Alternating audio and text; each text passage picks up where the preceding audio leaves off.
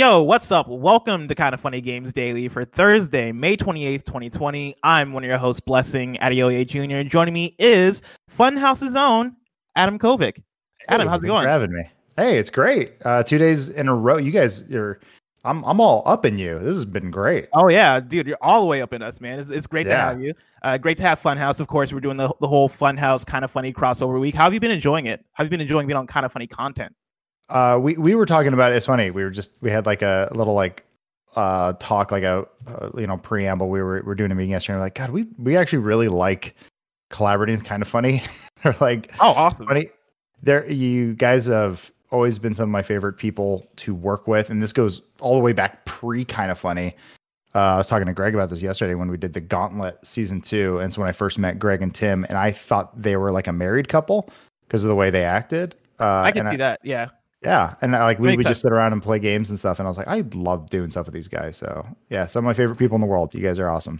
Thank you, I appreciate it. Of course, like as somebody who recently got hired to Kind of Funny, maybe not always, but I've been a fan of Funhouse, right? I've seen your videos. You guys have always been killing it. Listen to quite a bit of Dude Soup. Really, really like that show. Thank you. And so it's great to have you guys over here. To recap, what are all the shows you've been on so far? Because I'm very curious, because I've not had the chance to keep up. I know you've been on KFGD with Greg. Yeah, help me out, Kevin. Let's see, yeah, because I know I did this show yesterday. You also did a Kind of Funny podcast. That's right. Yesterday. Yeah, for a total of like 10 minutes, I think. Oh, that's right. Okay, yeah. Sorry about that. That was my fault. Technical difficulties. No, it's all good. It's just becoming a blur, and then we've got the Cool Friends show for this Cool one. Friends. That's today, right? That is today, yes. But it's all becoming kind of a fun blur. I don't know. And then we've had you guys on a bunch of our stuff. I just watched down a video yesterday that we shot last week. Andy kicked it off this Monday, where we did our new series where we're playing like CS:GO co-op games. We don't know if it's just CS:GO right now, but we were trying to spook Andy, and I think it worked. Maybe we'll see. Amazing. Well, awesome. People for sure should for sure check those out. Of course, youtube.com/funhouse, youtube.com/kindoffunny, youtube.com/kindoffunnygames. That's where you can find all the content. But enough about that. Let's talk about Xbox Series X backwards compatibility, Iron Man VR going gold, and more, because this is Kind of Funny Games Daily, each and every weekday at 10 a.m. live right here on twitch.tv/kindoffunnygames. We run you through the nerdy news you need to know about. If you're watching live, you can correct us when we get stuff wrong by going to kindoffunny.com/you're wrong. If you don't want to watch live, you can watch later on youtube.com/kindoffunnygames, roosterteeth.com, or you can listen later on podcast services around the globe by searching for Kinda Funny Games Daily. To be a part of the show, head to patreon.com/kindoffunnygames, where bronze members or above get to write in, and silver members or above get the show ad-free with the exclusive daily post show. Housekeeping, of course, it's Kind of Funhouse week, like we just talked about. We're doing all sorts of crossover content with our pals at Funhouse, like this episode of KFGD featuring Adam Kovic. To get the full rundown, head over to kindoffunny.com/funhouse. Also, we have a huge Predator Hunting Ground stream tomorrow happening at 2 p.m. until 5 p.m. on twitch.tv/kindoffunnygames. We did our first one this week yesterday, and that was only an hour long, but we had a blast. And of course, Funhouse is actually in that game as voices, which is a crazy thing. I mean, we're the guys who the Predator is killing. So, and lady, I believe there are a couple ladies, but a friend of ours is producer on that, and he had us try out and liked what we did. So we got to be the voices that are going around getting all muddy and here's blowing our vocal cords out. So that was a lot of fun. No, it's super awesome. Like, one of my favorite things while playing that game is, of course, at the beginning of each round, you want to mud up so the Predator can't find you. And like, one of my favorite voice lines is Elise being like, man, I hope this is mud, because it's disgusting. It's gross out there. And so, of course, people should tune in to our Predator Hunting Ground stream that's going on for 3 hours tomorrow. Again, twitch.tv/kindoffunnygames, 2 p.m. Thank you to our Patreon producers, Muhammad, Blackjack, and Al Tribesman. Today, we're brought to you by patreon.com/kindoffunnygames, but I'll tell you about that later. For now, let's begin with what is and forever will be the Roper Report. It's time for some news. We have 4 stories today. A baker's dozen! Starting with a huge number one, Xbox Series X aims to be the most compatible console. This comes from a blog post by Jason Ronald, the director of program management for Xbox Series X. Before I even get into it, just to like kind of preface what this article is, because it's a large blog post. I had to cut it down, and even through cutting it down, it still ended up being a lot of information. And so we'll read through it in a second. You tell me, and if you want to cut in and just talk and just shoot the breeze, I'm happy to. I'm excited about new consoles, so I will happily talk about this all day, every day. This is gonna be an exciting show. You're welcome to cut in whenever you want, because there's a lot to break down here. But basically, this is Xbox sort of breaking down what backwards compatibility looks like for them. And so Jason Ronald writes in this blog post, "Our goal has always been to empower gamers to play the best versions of games from across 4 generations of Xbox at the launch of Xbox Series X.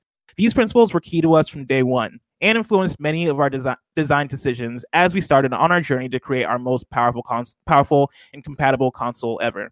The very same team who created new innovative ways to preserve and enhance your existing catalog of games on Xbox One is the same team pushing the envelope again with Xbox Series X. Maintaining compatibility presents a massive technical challenge as a fundamental system and chip architectures advance across generations. Developers highly optimize their games to the unique capabilities and performance of a console to provide the best experience for their players. To make the Xbox Series X our most compatible console ever required both significant innovation in the design of the custom processor as well as the unique design of the Xbox operating system and hypervisor at the heart of our next generation platform. With more than 100,000 hours of playtesting already completed, thousands of games are already playable on Xbox Series X today, from the biggest blockbusters to cult classics and fan favorites. Many of us in Team Xbox play on the Xbox Series X daily as our primary console, and switching between generations is seamless.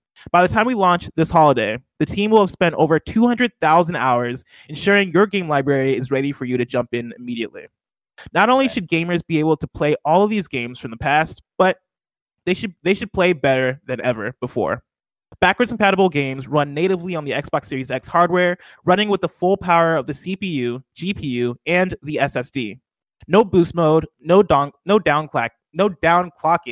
The full power of the Xbox Series X for each and every backward compatible game.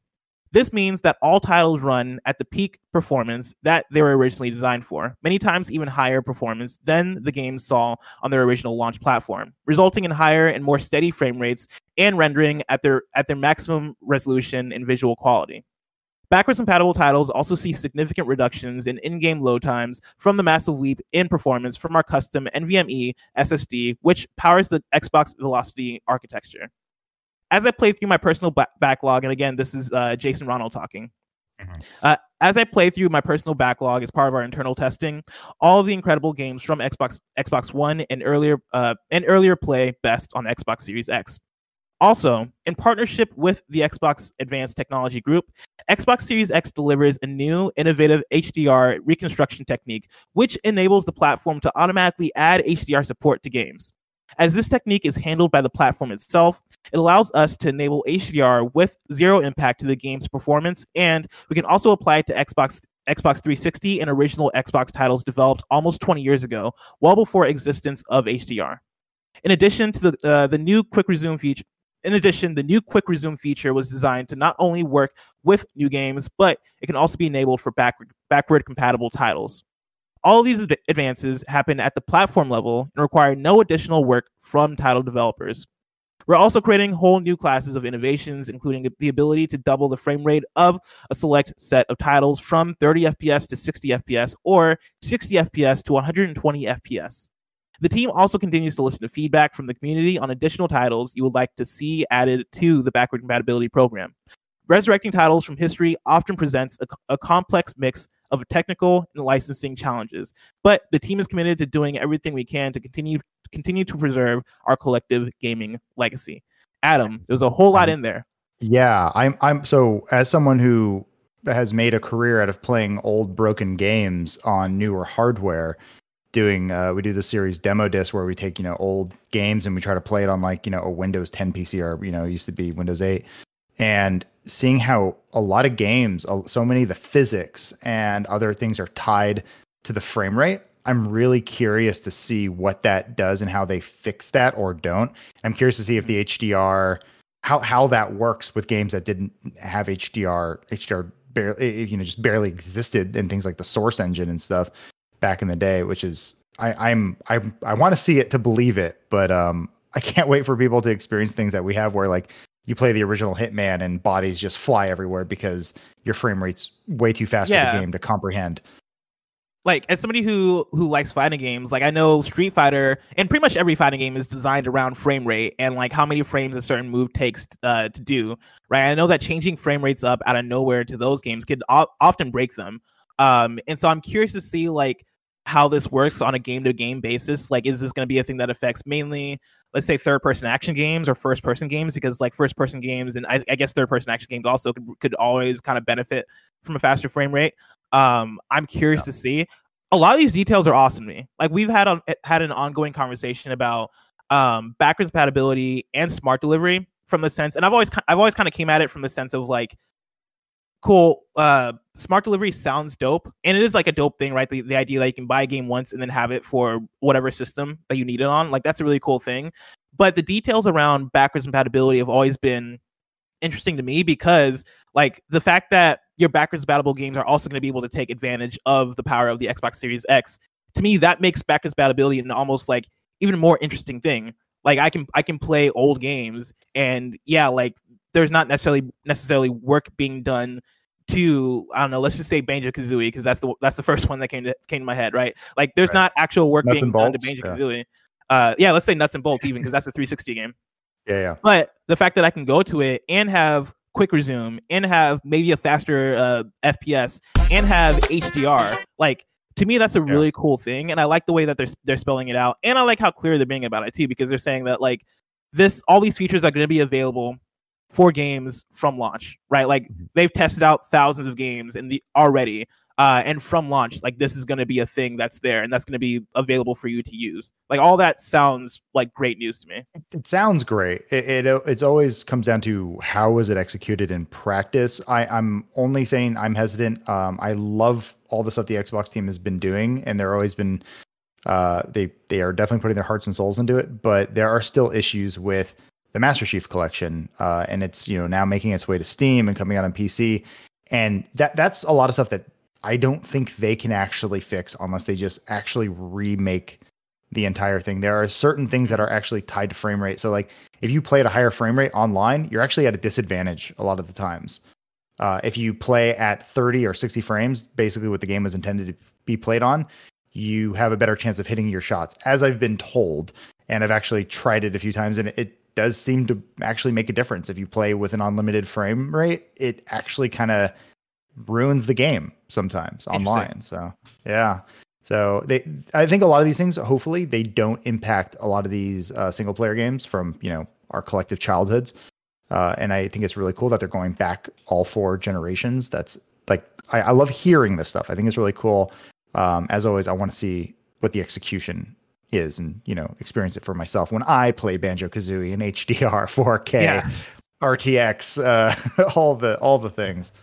Yeah, that's the thing that I think strikes me as pretty cool from the Xbox side of things, because they announced backwards compatibility as a feature for Xbox One in like 2015, and since then it seems like they've really taken ownership of what that means for their ecosystem. They've gone harder and harder in terms of like making backwards compatibility like a core feature of the Xbox ecosystem, in a way that for them building the Xbox Series X, it seems like from the ground up, they've been like, all right, we're making this console, we're making this box to be the most powerful box it can be.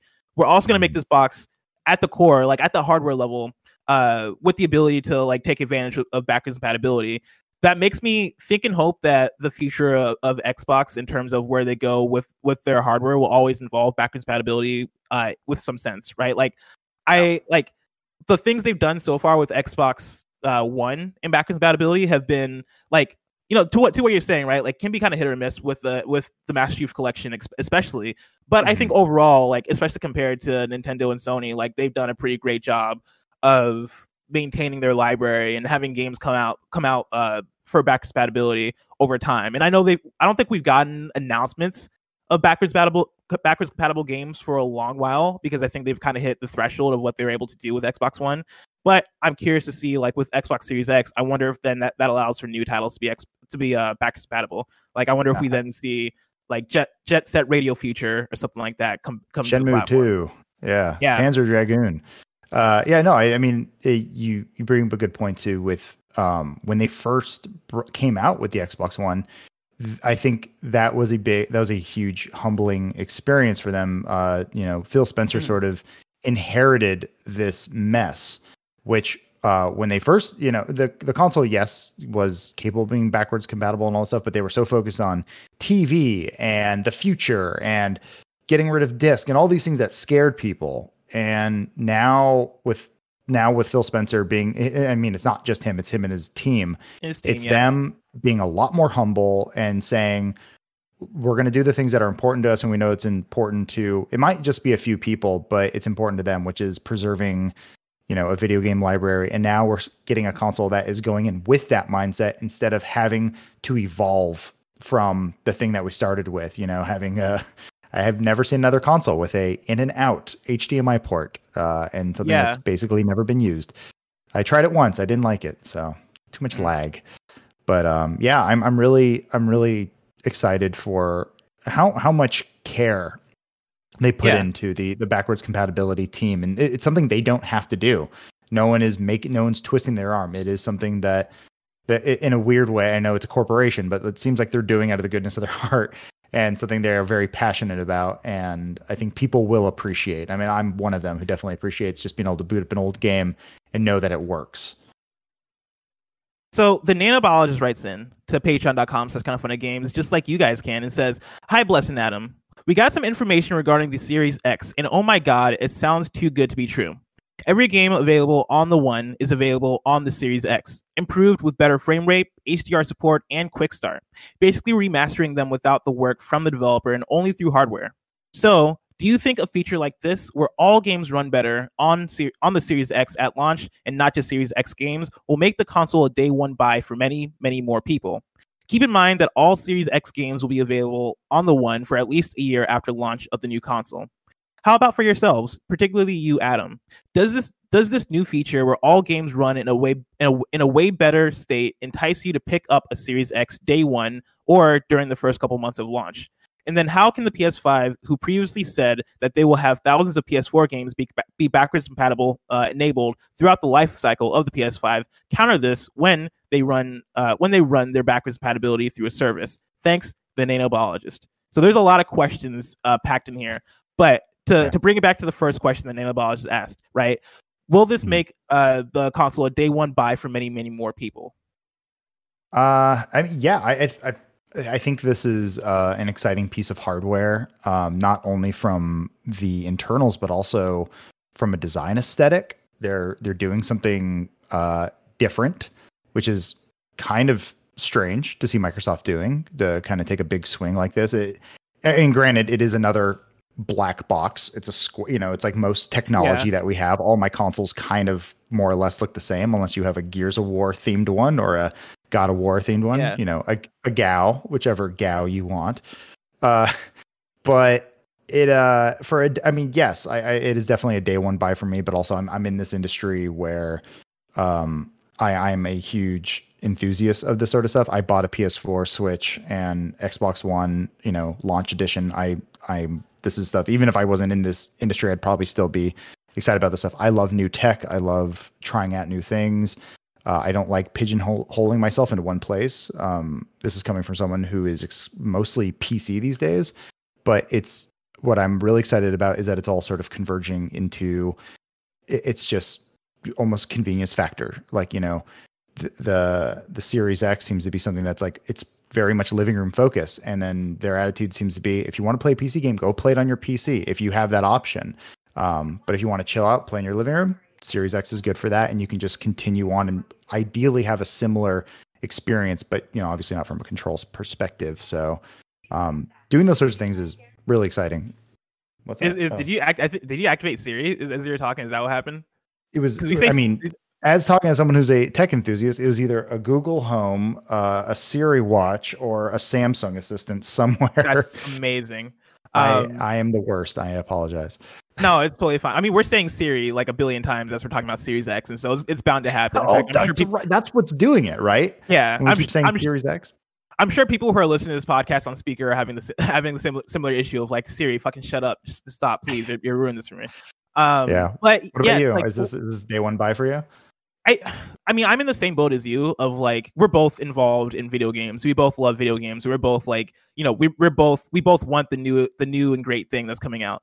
And so, yeah, like the Xbox Series X is likely going to be a day one or like a launch period purchase for me. That said, like to the details that they talked about here, and especially the statement that Jason had at the beginning of his blog post here, right, where he's talking about like the Xbox Series X has become the box for people that are working at Microsoft and that are playtesting it, because it's able to run all the games from all the other boxes and have all those features available for you.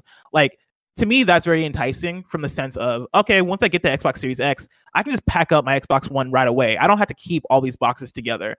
And like, granted, that's the thing for a PS5 also. Like, once I get a PS5, I'm not necessarily going to need my PS4 out, because the PS5 is going to be backwards compatible with the PS4.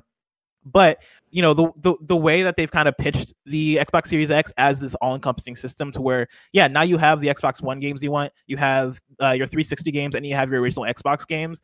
Like, that's really cool. The fact that they're going to be taking advantage of all these new features, that's really cool for me. That makes it something that's exciting and something that I want to get off the top. Like once it releases. That said, I'm curious to see how that translates to the wider market, because when we're looking at this fall and we're looking at these console releases, I feel like, and this is the thing we've been talking about on the show forever, but like, this console transition, more so than ever before, for me at least, the way I've been seeing it, has seemed pretty seamless. Like, there seems to be less reason to kind of want to jump ship from Xbox One to Xbox Series X. If you look at the game side of things, like the features, cool. Like, the fact that you can double your frame rate on your games, awesome. The fact that you can get HDR on your old games, awesome. The fact that it's going to be super powerful, like, that's great. That said, if I wanted to play Halo Infinite, like, I can still play Halo Infinite on my Xbox One. I'm sure Hellblade 2 Senua's Saga is going to be out on Xbox One also. Like, the games that I want, at least within the first year, are going to be on Xbox One. Granted, I'm sure there's going to be some third-party games that are next-gen exclusive that might be enticing, but I think that's going to be one of those things where the wider market kind of weighs it and goes like, all right, cool. Like, all this stuff sounds awesome, but I can wait to get this. Like, I can wait a year or so before I get this. And I don't think that's necessarily even going to be a problem, because I don't think Microsoft is obviously trying to sell the Xbox Series X to as many people as possible. But I think for them, like, as long as they get people in the ecosystem, that's all that matters. And so, like, if you're playing on your Xbox One, as long as you're playing Halo Infinite, or you're playing like an Xbox game, or you're playing a Game Pass game, or you're playing a game in general on your Xbox One, it's a win for Microsoft. They don't mind. Exactly. Yeah, I think what they're doing here is good. I think they have a good strategy, and I think like as far as like the converting people from this gen to next gen, I think overall it's going to be a slower burn for people in the grand scheme of things. But I also think that's fine. Yeah, I mean, also hardware-wise, it's looking more and more like what PCs are, where it's these sort of gradual upgrades, and that sort of happened with this last generation, where they came off of it. We had PlayStation 3's Cell processor, and then Xbox 360 had a weird Xenon processor that's kind of more akin to like a Mac, architecture. And when we moved to these new consoles, which are now the old consoles, they started to look a lot more like PCs internally, using things like DDR4 RAM and, they're more of these kind of like scale down PCs. And so I think a lot of people saw it kind of going this way, where it's like, well, the next generation is just going to be more of that. So it's not going to be that huge jump from PS3 to PS4 where the internals are that radically different. They're doing some really cool stuff with solid state technology, but this is also stuff that has existed for a long time. It's stuff that exists in your phone today. Most PCs have this. It also, there's different variations that you can use with that, but it is some really exciting tech that I think most people probably aren't really aware of. And they're going to have it's going to be really exciting for people when they can, boot up a game, seeing what the stuff like Sony's been doing, where they're showing Spider-Man load in 2 seconds. Yeah. That's really cool. That's fun stuff. I think people are really going to enjoy that. But I think for the everyday tech enthusiasts like ourselves, we're going to go, oh, that's cool. Yeah. Okay. I've seen this stuff before, and I'm glad now it's making our way into our everyday, sort of console architecture. Yeah. No, for sure. And then to this last part of the nanobiologist question, right? Like, how can the PS5, who previously said that they will have thousands of PS4 games, be backwards compatible enabled throughout the life cycle of the PS5? How can they counter this when they run their backwards compatibility through a service?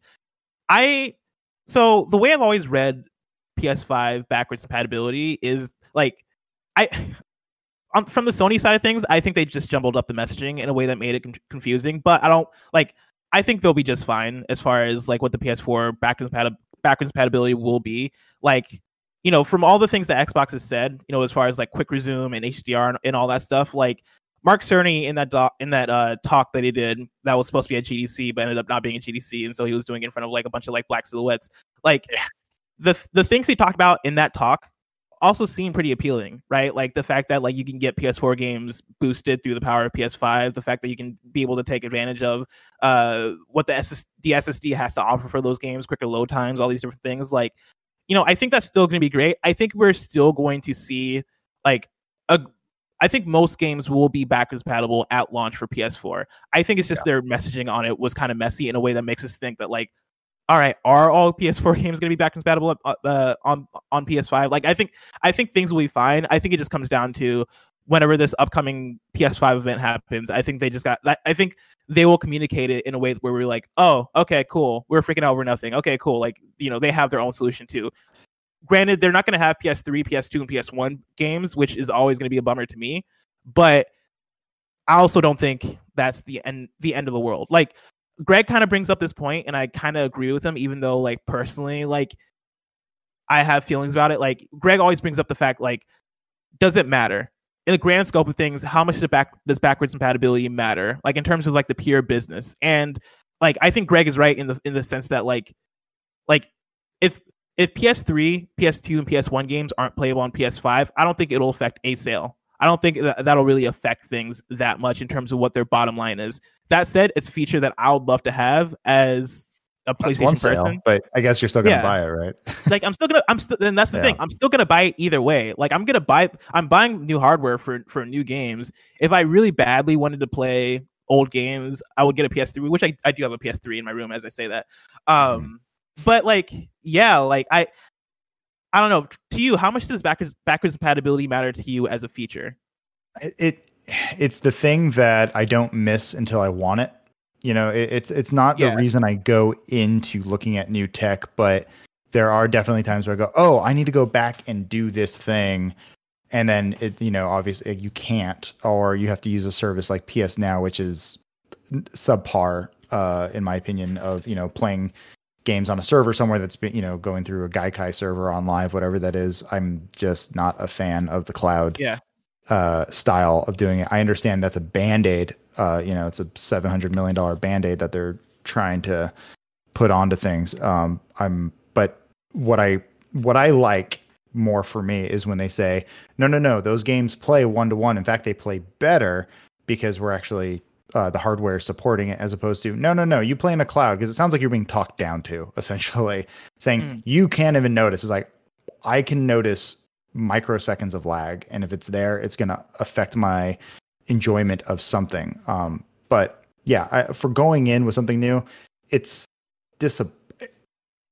not something I'm looking at and saying you need to support these old things, but it is always like a pleasantry. It is a plus. It's like, oh, cool. It's an add-on that I don't necessarily need, but it is one that I appreciate. Yeah, like if I could play Burnout 3 Takedown on my PS5, that would mean the world to me. That would be awesome to me. That'd be a great move, and I think all of us would be like glad for it, right? I think most people who are buying a PS5 would like there to be a feature where you could play old games on it.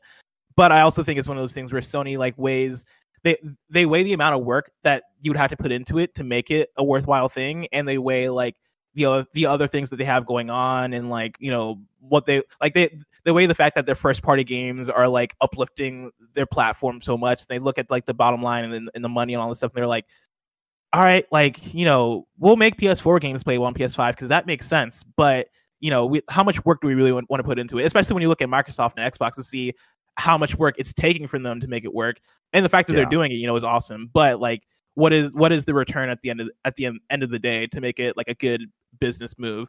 And I totally agree with Greg on that. As much as I hate it, Sony is not doing this in a vacuum. They understand the business side of it, and they know who's buying their console and why. And if their sales chart doesn't line up, and like, it could be wrong, and people could just be voting, with their wallets. And if they make that's a huge misstep. That's something they'll probably go back to and go, we messed up. But my guess is they have the market research, and they understand, they know what they're doing, and they know that whatever they do, the marketability and the brand recognition of PlayStation is so important, so much more important than backwards compatibility. But Microsoft's sort of playing the long game, and I think they're hoping for like the grassroots sort of word of mouth angle, and just trying to be the best that they can be to the customers that they have, and holding on to those people, and then hoping that they spread the word. It's strange because in this situation, Microsoft is the trillionaire giant that basically has unlimited funds, and Sony is the one that needs to be a bit more nimble. They're still a big company, but they're not as big as Microsoft. It's something, one of those things that I think we often forget. But Microsoft's acting like your cool friend, just like, man, we're just like a small little startup. Like, you're not. You're so rich. Yeah. But, I guess they can afford to have that attitude. Speaking of PlayStation, story number 2, Iron Man VR has gone gold. This comes from @Camouflage, the developer on Twitter, who they tweet, after years of hard work, we are proud to announce that Marvel's Iron Man VR has officially gone gold. We can't wait for everyone to hashtag suit up when the game releases exclusively for PlayStation VR on July 3rd. Well, dang it. I don't have a PlayStation VR. Oh, snap. Oh, no. Were you looking forward to Iron Man VR? Did you have any interest in the game? Yeah, I'm always interested in fun VR stuff. And the Marvel, there was that one canceled. This is I don't know if anyone's going to remember this. There was a canceled THQ Avengers game that was in all first person. I think it was a Kinect game. Oh, yeah. Yeah. I think it might have been a Wii game, I think. Or maybe, it was definitely motion control in some shape or form. And I always thought that would be kind of cool. And then if you're familiar with The Void, if you've done that, the VR like arcade kind of thing, it's like an escape room type VR thing. There is an Iron Man experience I never got to try. And so I'm wondering if this is something similar to that. But no, for sure. Dude, who doesn't want to be Iron Man? That sounds awesome. Now, can I sell you on PSVR since you said you don't have VR? First of all, do you have a PlayStation? Yeah, I have a PS4. It's okay, right good. Over here. Yeah. I was scared. I thought I had to like kick you off the show in a second. And have I Kevin also play Final Fantasy VII remake. Come on. Oh, yeah. Of course, good man. PSVR is great. PSVR, I would say, and this is me speaking ignorantly because I've only used PSVR and Oculus Quest, which is a bad comparison. But as far as I see and as far as I understand, PlayStation VR has the best library. If you're to ask me as somebody who has played PSVR over the last few years, you look at, I guess, well, I was going to say Tetris Effect, but Tetris Effect just released on other platforms. But you look at that, you look at Astrobot Rescue Mission, one of my favorite games of the generation, beautiful platformer, 10 out of 10 experience. You look at Trover Saves the Universe, which might be on other platforms as well, but still on PSVR, great game. Blood and Truth. Are you familiar with Blood and Truth? I know none of these. I mean, my world has been shaped by the Quest and the Index. And I'm just for me right now, VR still isn't at a point where it doesn't make me sick. So that's sort of, I got really sick playing PSVR when we did Resident Evil. Resident Evil 7. 7, yes. We played that one. Both my wife and I played it at a friend's house, and we did it with the controller. And then we had headaches, and we were like sick to our stomachs for about a day. So it's not quite there for me yet. It's getting there. It's getting really close. I think the Quest has gotten the closest to me not feeling like motion sickness.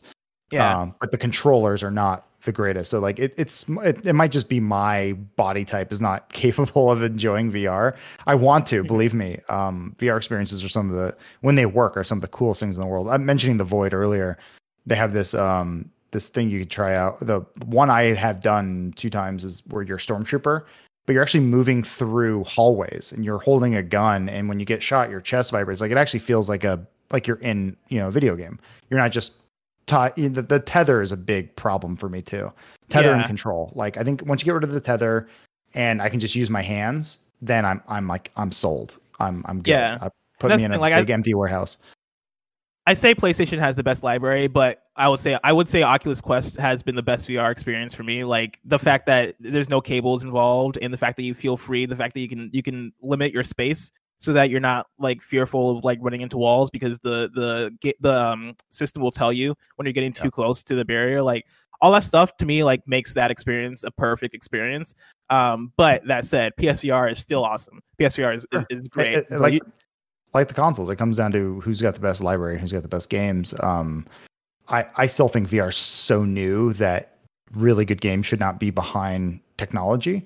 But that was Sony's play, and the fact that I was never expecting PlayStation to get into the VR game, but the fact that they did and people seem pretty, positive about it, and it's affordable, I think is great. I just like the idea that the technology is being pushed forward in innovative ways, and people didn't drop it like they did in the past, where VR is not. It's not really new. It happened 20 years ago or whatever, but it was just a giant TV on your head. But now it's like the Oculus was bought by Facebook, and my fear was they were just going to go, oh, this is a fad. It's not going anywhere. I'm happy to see that they're still iterating and there's stuff coming out, and that there could potentially still be a business, or there is a market for this technology, because it is the future. It is where we're going. Even if it's VR or AR or some combination of the two, or something new that we haven't discovered. Immersion is definitely the future of all entertainment. I'm curious to see how much of the future it is, though, because like the more and more I play VR and try it out, the games that I've loved for VR have always been novel experiences, and experiences where I'm like, man, I couldn't get this anywhere else. Like when I think of Astrobot, I'm like, this is an experience I couldn't get anywhere else. Same with Beat Saber. Same with like quite a few other VR games. Like Blood and Truth felt like a one of a kind experience for PSVR. Because like these are games that all take advantage of that the system in very unique ways, in ways that like felt cool and felt new and felt fresh. I'm curious to see how much VR can keep that up, because with Half-Life Alyx also being a game that recently came out for VR, with that game seemingly pushing VR to, I don't want to say its limits, but to limits that VR hasn't seen before. Whenever I hear people kind of talk about Half-Life Alyx, and whenever I see gameplay, I'm like, oh man, this seems next level. I'm curious to see whether VR ends up as a thing to where like now we look at it as side by side with traditional gaming, or if it's still like, if it ends up in the far future as like just a niche still, because right now it's definitely a niche, but it's a niche with potential. I think VR can go places because of how cool it is, but I'm curious if it actually ends up like bigger than it is currently. I think one of the follies is looking at it in its current state. What we're looking at is a alpha or a beta of what it could be, and so it's like it's for the next generation, for people to think bigger, what if. And I mean, my dream situation is you go into a padded facility like a Sky Zone or something like that, and you just put on some glasses, and all of a sudden you're transported into a jungle or old medieval times, and you have foam swords, and it's like it's LARPing on a next level. And it's like, how do you do that? How do we get there where it becomes an actual immersion? It becomes this thing. And like, obviously this is it's science fiction, but it feels like it's getting closer in those iterations, and someone's going to figure it out. They're going to figure out what that technology is. And I don't know what it is, but I'm staying hopeful for it, and that realizing that we're just getting sort of the early glimpses of what it is. Cause no one wants to carry a computer on their back right now. And being tethered and all this stuff, like people are going to look back at this and go, oh my God, that's so positively medieval what you did. just to get a glimpse of what the future could be. So this stuff always excites me. No. Story number 3, Apex Legends Season 5 is let me say it again. Apex Legends Season 5 off to the best start of any season to date. This comes from a press release released by EA.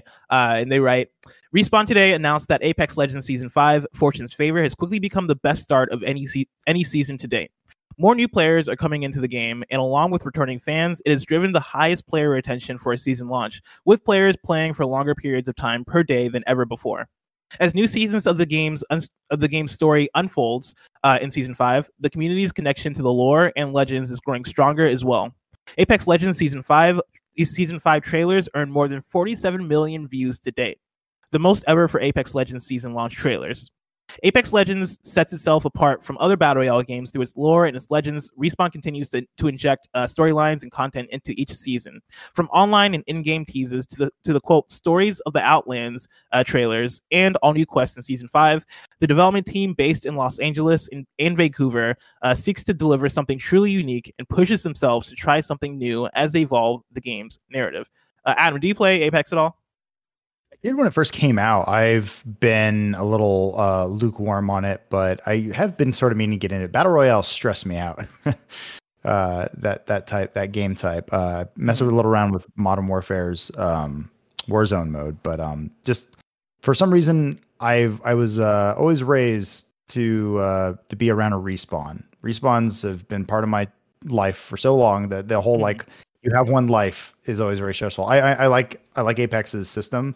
That other people eventually ripped off, which is great. Being able to revive people, I think that makes it a lot more sustainable. But it is a game that I think is really well done.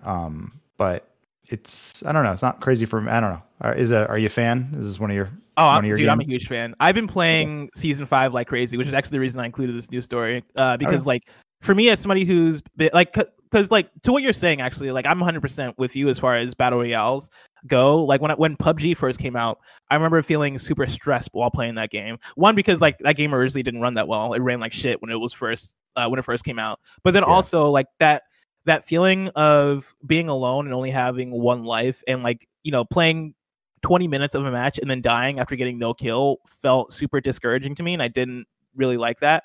I eventually ended up like getting a bit into Fortnite and playing that hardcore for like 2 months when it came to Switch. For me, Apex Legends came out and became my perfect battle royale game for like kind of the reasons that you mentioned, right? Like the resurrect system, I think is super cool. There are just so many different features in Apex Legends that I think makes it so accessible, and that makes it feel like you're not just wasting time. Even if you go like a full match without getting a kill, like you feel like, okay, well, you always feel like you have a chance. Wherein I feel like in other battle royale games, you don't always feel like you get that chance. Like if you get sniped or something, Apex Legends feels like held me down, and you made me play a battle royale right now. It would have to be Apex because I'm with you. It feels like the most accessible, and it's more of my play style, like more of the faster first person shooter and movement based and stuff. And the fact that it has like heroes and abilities and stuff like that, that clicks for me. It has like enough Overwatch and enough Call of Duty, enough little things in there that I'm like, okay, I can play this. I'm with you. Fortnite, I could not get into. I was just like, I can't build. I'm not good at that. So yeah, like I was playing actually with my friend Ben yesterday, who's like not really a battle royale person. In fact, like the only shooters that Ben really plays are Call of Duty and Overwatch. And the way I kept like describing it to him as we were playing yesterday, I was like, hey, like, Apex Legends it's just Call of Duty and Overwatch had a baby with Fortnite, I guess. So like they had a triple baby. Yeah, a little bit, yeah. Yeah, and like it's just that, right? Like it has the hero system from Overwatch. It has like Call of Duty's sense of like first person shooting, right? Like it has a similar kind of control and feel to that. But like overall, like it's still like the successful battle royale game that works. And yeah, to the Season 5 thing, right? Like they're seeing the most success with Season 5. And for me, as somebody who's been playing Season 5 nonstop, I don't know what the secret sauce was. I think for me, it was the new character. The new character is fantastic. The new character Loba is like my new main. Her ability to like teleport, is super useful. As somebody who also mains Reaper in Overwatch, like that translated super well for me. But then like, that stuff is cool. The map rotation is awesome. The challenges have been great. And then like they've added new story elements, which also have been interesting. Like they've been finding a groove with Apex Legends that for me, like, speaks to like this game being a long-term thing. Like I don't think Apex Legends is going away anytime soon. It's kind of my takeaway from it. I think I'm glad now that the dust has sort of settled that people have found their game, and I've been rooting for Respawn since that studio was formed. I'm like, come on, please. And I was worried that with 2 Titanfalls that were not quite the biggest hits that I think people were expecting to be, the next Call of Duty, that their existence was somewhat in jeopardy, and then EA did the whole buyout, and then we got an amazing Star Wars game, and now we have a battle royale that seems to have found its place in the world. I'm really excited for them. The fact that they just opened up that Vancouver studio is great too. It's like, cool, they're expanding. Those guys have been, ever since they were just that small team, they've been killing it, and they've always, at the core of it, made fun games, and I want to see them succeed, and hopefully EA doesn't grind them into a small paste. Like for 100%. Like that's like actually the big real fear that like you could have with it is that them being owned by EA is always going to be kind of like okay, let's see how this goes. But Respawn has had an amazing track record, ever since Titanfall 2, and I guess you could say Titanfall 1 if you're a person that loved Titanfall 1. But like ever since they were founded, let me just say that they've had a really great track record of games. And so like the fact that the Vancouver studio opened up that is focused on Apex Legends it makes me think like about what the future of this game is going to be, because it's only going to go up from here, especially with them founding a new studio that is focused on the game, that will be able to focus and make content for that game. I'm very curious to see what the future of it holds. And then if it leads to more Titanfalls, I'll be very happy. I don't know what's going to happen, but fingers crossed. Fingers crossed. And then our last story number 4, your PS Plus games have been revealed for what's next month, June. This is from the PS blog, where they write, PS Plus members face a tough question this month. Do you prefer your action to be down to earth or in a galaxy far, far away? If the former, Sledgehammer Games invites you back to the dramatic backdrop of World War II as the Call of Duty series returns to its roots. If the latter, join huge Star Wars battles across 3 eras and rebel against the Empire or crush the Resistance in Star Wars Battlefront 2. Whether you want to be the hero, villain, or an elite trooper, there's a Star Wars battle fantasy for everyone. Regardless of your choice, regardless of what choice you make, buckle up. Both boast explosive story-driven campaigns and thrilling multiplayer modes to lose yourself in. And so there you go. Whether you're a fan of Call of Duty or a fan of Star Wars Battlefront, there's something for you next month on PS Plus. Cool. Yeah. Do you play either of these games? Are you a fan of either of them? I have played them. Definitely way more Star Wars than Call of Duty World War II. I was following a lot of the changes they were making to Battlefront 2, and I think for the better. It ended up getting, once they kind of got all the Clone Wars stuff in there, and they were doing those the Supremacy mode, I believe it was called. I could be totally butchering that. It's been a little while since I played, but number 1, gorgeous game. And number 2, you get to play as clones. So that's really cool. Fighting on Geonosis and stuff like that. Some of the heroes felt either overpowered or underpowered, depending on who, it's the Overwatch situation. All the heroes are overpowered and they all suck.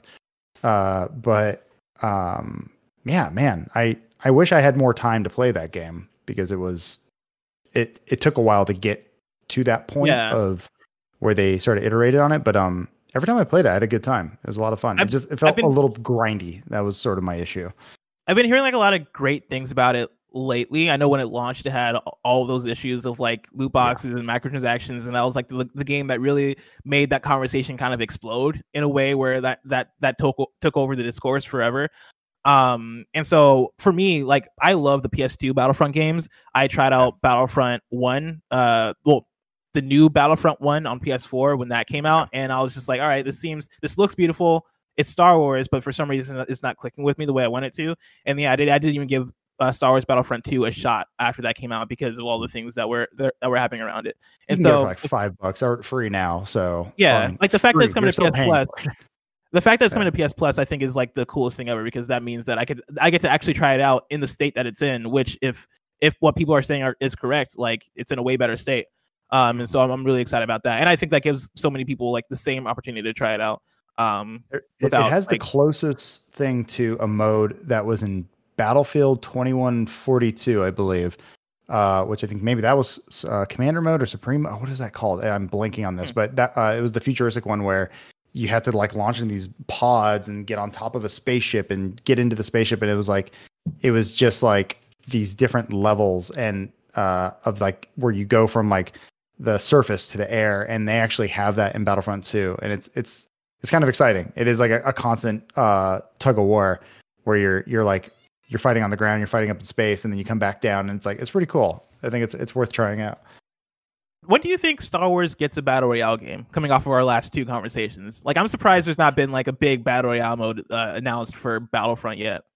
I don't know. I think unless there isn't, I just don't realize. Figured out. Maybe I'm sure someone play tested it, but that'd be pretty awesome. You just throw a bunch of clones, you throw them in there, and it's Boba Fett or Jango Fett being like, "Fight for my love," or like, this could be like a testing ground where they're like trying out to see who the best clones were, who the strongest will survive, and they join the elite clone army or something like that.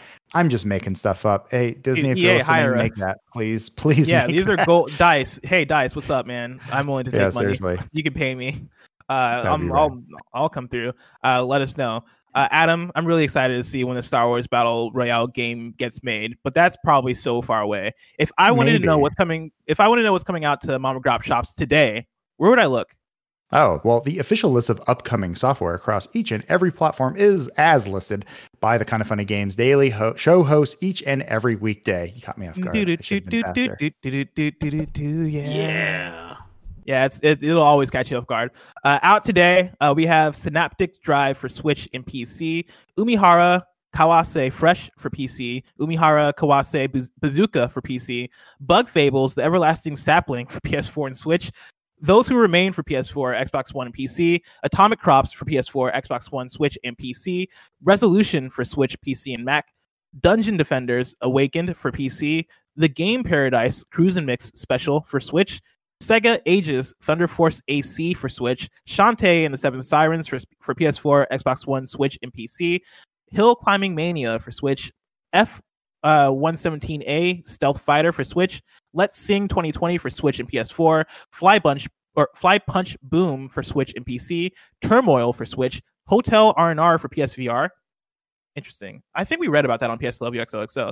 I might check that out. Nerve for PC, King Sim for PC, Astroload Free Miners for PC, Polybridge 2 for PC and Mac, Skyhill Black Mist for PC, Steampunk Tower 2 is out now for iOS, and then Rhythm Fighter is out now for PC and Mac. And then Amyad Fredman writes in to patreon.com/kindoffunnygames and says, I wanted to suggest an addition for out today. Airway X on the App Store has a new COVID-19 module out today.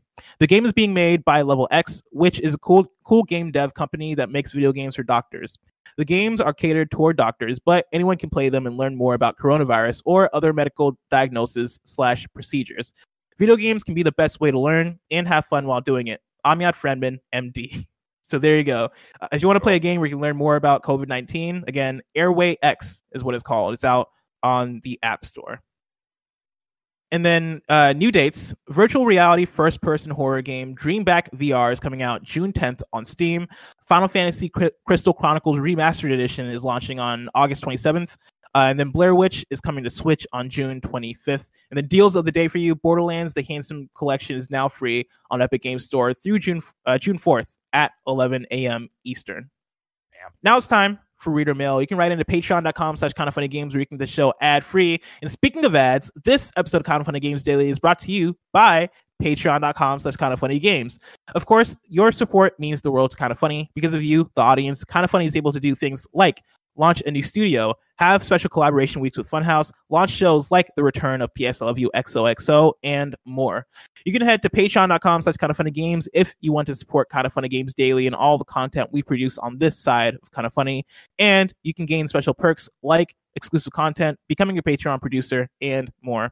Once again, just go to patreon.com/kindoffunnygames to support the show and learn more about what we have to offer. Adam.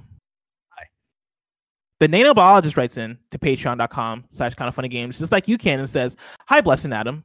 A recent presser for Xbox has told us that Xbox Series X will have the biggest and best lineup in Xbox history, and it'll all be led by Halo Infinite. While I'm a huge Xbox fanboy, can we agree that this may be too much pressure for one studio? Many games are seen as the best foot forward for a system, but I am concerned only based on what Halo 5 did to the series. Could this be a bad move if Halo Infinite goes the same route as Halo 5 with little improvements and not listening to fan criticism? That would be the final nail in the coffin, in the general public's mind coffin, leading to other amazing games that will eventually be released leading to other amazing games that will eventually be released be overshadowed by Infinite's renown? Or am I worrying for nothing as we go into the next generation because Phil Spencer has had very little mishaps/missteps so far and knows what he's doing? Adam, I want to know what you think in particular since you're a huge Halo fan. Thanks, the nanobiologist. And so, like, to grant even more context, right? The from news story number 1, right, where we talked about backwards compatibility and all that stuff. The blog post, and I cut this out so I can like not be reading that blog post all show, but the blog post started off with the following statement. Thousands of developers from across the globe are currently creating the next generation of transformative games, many of which can only be realized through the power and innovation of the Xbox Series X. Led by Halo Infinite, our 15 Xbox Game Studios teams are hard at work creating the biggest and best lineup of exclusives in Xbox history. Adam, is that too much pressure for Halo Infinite? I think it's sort of pressure they inherited only because we had what I'm trying to do the math here. So on the 360 we had, I want to say 3 Halos, right? That was Halo 3, ODST, and Reach. And then Xbox One, we got Halo 5 and Master Chief Collection. And that's a bunch of Halo games. Did Halo 4 come out on? Oh, Halo 4 is 360 as well. Totally forgot. Oh my god, yeah. So this next generation came along, and you really only got one new Halo game. You can count Halo Wars 2 if you want, but I think most fans probably don't really count that as like a main staple. And it whiffed. It whiffed hard, especially on the single player side. Multiplayer, I actually enjoyed it. I had a good time with it for a console only shooter. I thought they did they did some interesting things with it that made the multiplayer a lot of fun. I put a lot of hours into it. Surprisingly, probably the most I had put in since Halo 3. So that to me, what happened was they were starting Halo 5, and it basically the dev cycle became so long that it made that transition into a launch title, kind of like Zelda does from time to time, where you go, we need a system seller. So that at some point the talk came about, okay, well, this is going to be a Series X launch because we need this thing, we need something for it. So it's inheriting this pressure essentially because they had an entire console generation to make one game, and they were working on a second one. And my guess is they've gone back to the drawing board multiple times because they're trying to figure out what makes Halo, and that's really hard. And I talked to Greg about this before, but we're saying how studios need to have that id Software moment where you are a bunch of people who are inheriting this franchise. In this case, it's 343, getting it from Bungie, and figuring out what at the core makes the game special, but then also what can they do to make it their own. And fingers crossed they figured it out. Looks like they're going back to sort of a Halo 1 aesthetic, and it looks sort of like they're doing a soft reboot of the whole thing, which I'm at this point kind of fine with. Not a big deal. I think you probably need to just start over. There's just so much stuff right now. It's like, let's just go back to the simplicity of what makes Halo, special to the majority of the people who play the games, not the people who read the books and deep dive into the lore, which I was one of those people for the longest time. But I think I'm just looking forward to a really good single player Halo experience, and I hope it delivers on that. Do you think this is the thing we've been talking about in Kind of Funny over the last few months as we've been kind of predicting the next generation?